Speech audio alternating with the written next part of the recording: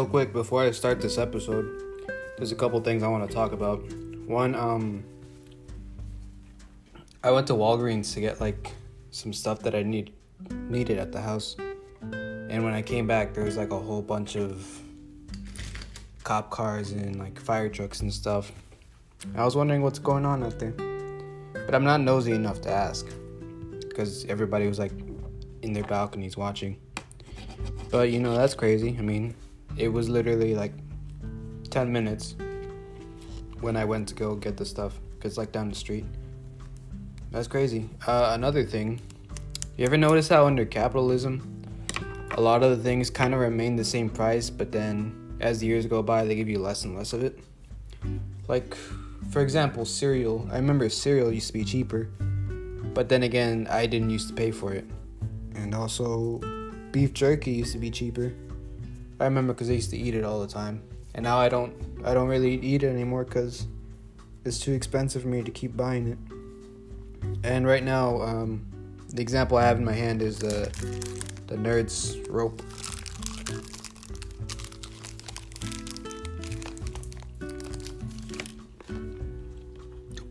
This shit is smaller than I remember. Fuck it though. Today I'm gonna be doing a classic podcast trope. I'm gonna be talking out my ass out of something that I don't know anything about. Today's topic is animation as an art form. So yeah, I don't have any background in animation, but I think as far as like human nature goes, pictures and eventually developing into like moving pictures. But having a visual aid is the easiest way to depict story. Visual aids are probably one of the more important parts of a story. Yeah, there's written word and stuff like that. But for the most part, usually it's human nature to try to have something for people to visualize so that they can both relate and connect to the story on a deeper level than just sound. So eventually that evolves into like pictures. It goes from like cave drawings to pictures to videos and like movies and stuff. But that's like thousands of years in the making. That's what we have nowadays. I guess you could consider ourselves lucky that we live in the times like today, where any story, any idea really, it's extremely easy to visualize, and that makes it easier to connect with your audience.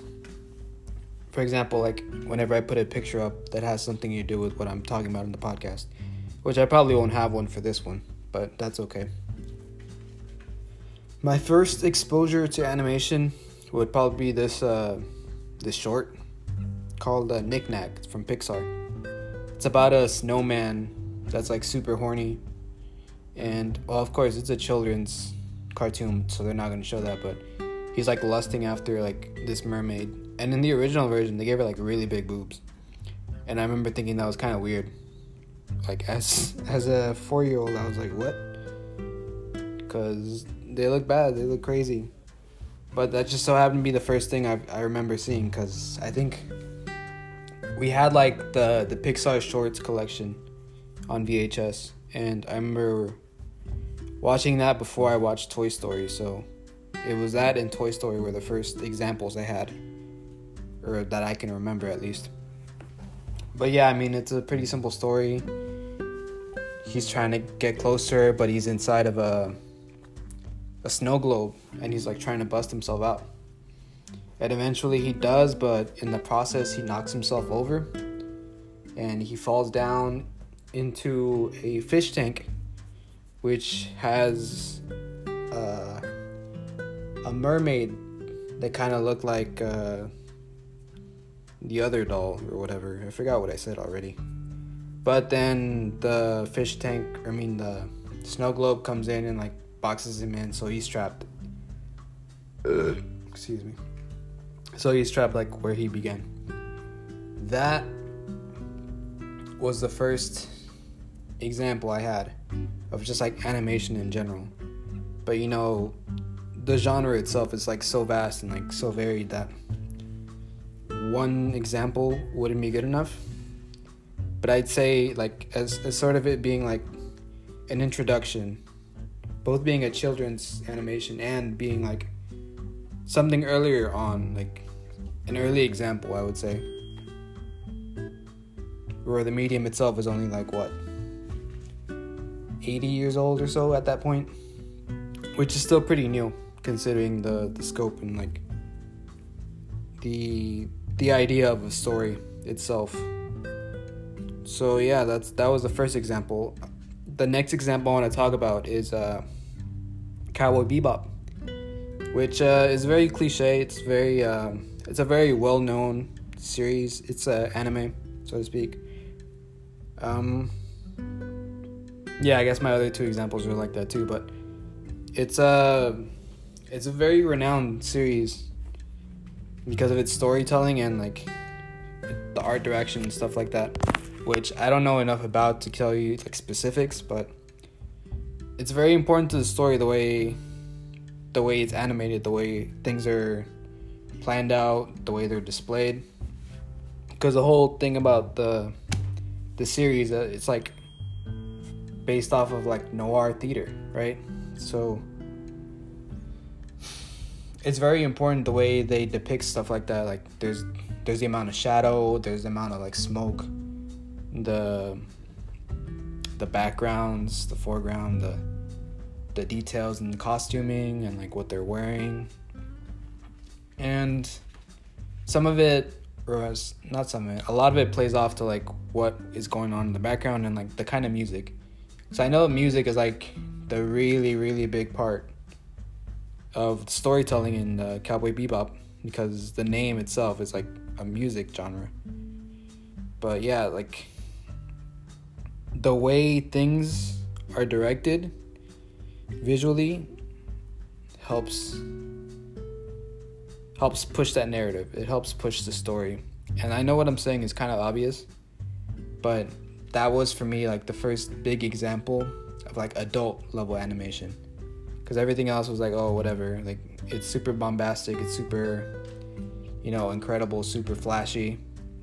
But Cowboy Bebop is very low key when it wants to be, and it usually has something to do with the story. Like they're in a smoky bar, they're in outer space, they're in TJ,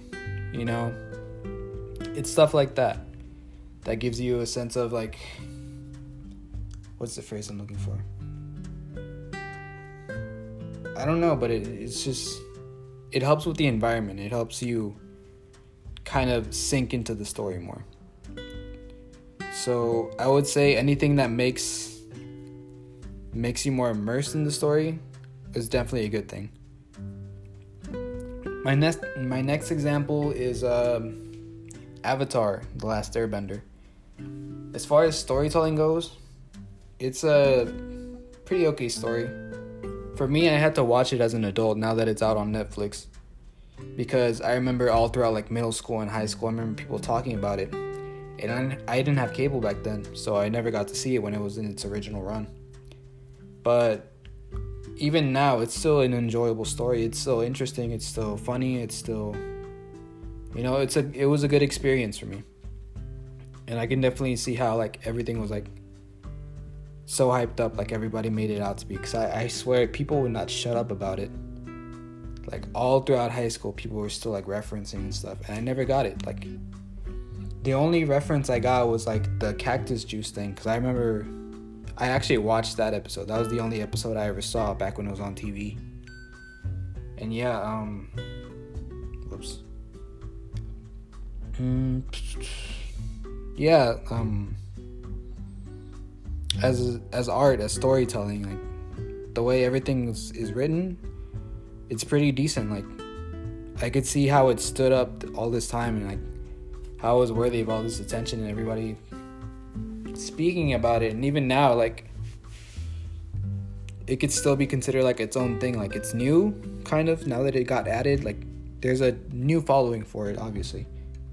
But yeah, it's stuff like that. Like when you're able to make something and animate and create something that withstands time, and as the medium that it's portrayed in, like, as it moves on, because nobody really watches cable TV anymore. It's more about streaming.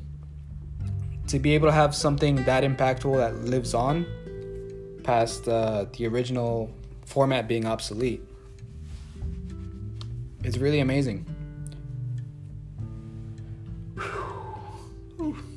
It's hot as fuck outside. I'm tired. I was just out there in the sun.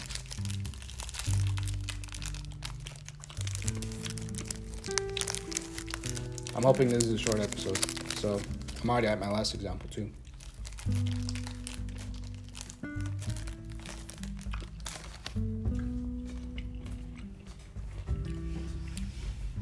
The last example I want to talk about is Hunter x Hunter, the 2011 version. There's this one specific episode that whenever I think about animation, like not even just anime, like just animation as a whole, as an art form, this is my reference point. This is what I think about for the most part whenever I want to like convince somebody or argue or something. I forget the number of the episode was, but it's one of the later ones. It's in the Chimera Ant arc.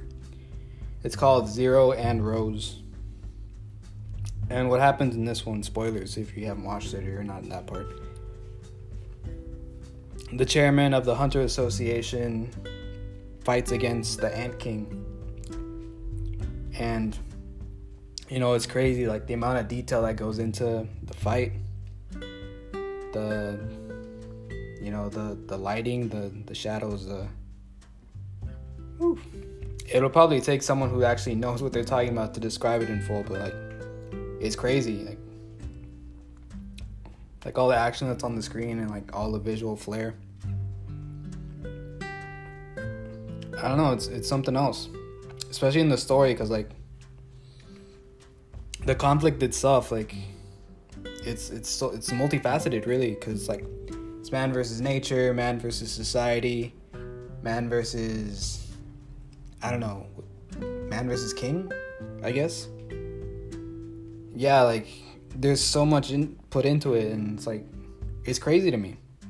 And then you watch it and like I don't know, it's just hard to describe, like the amount of work that people put in to make it happen, the way it looks visually, like it's hard for me to describe. Like I don't know, that's what I'm supposed to do, and I probably sound really stupid, but yeah, like I would say even if you don't like, or if you're not into that series, you should definitely watch that episode to see what I'm talking about, because it's very important. Like I said at the very beginning, like visuals impact your story, especially in this medium, in animation.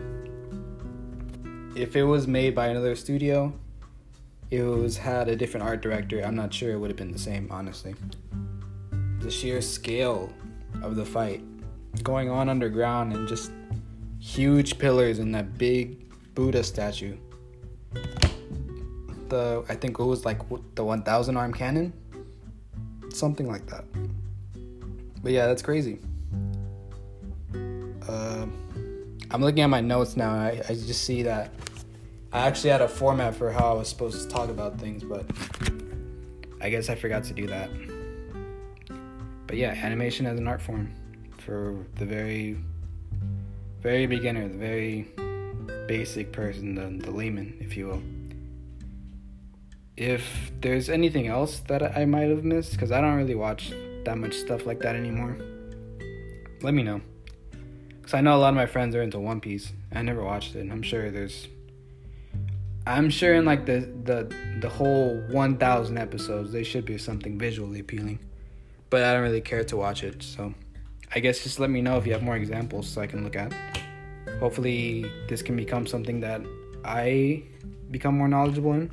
Because I know everybody watches TV and everybody watches movies and stuff, and everybody likes to think that they know about stuff, but this is actually something that interests me.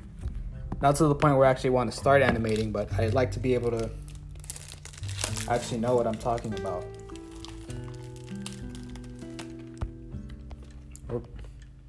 So yeah, let me know.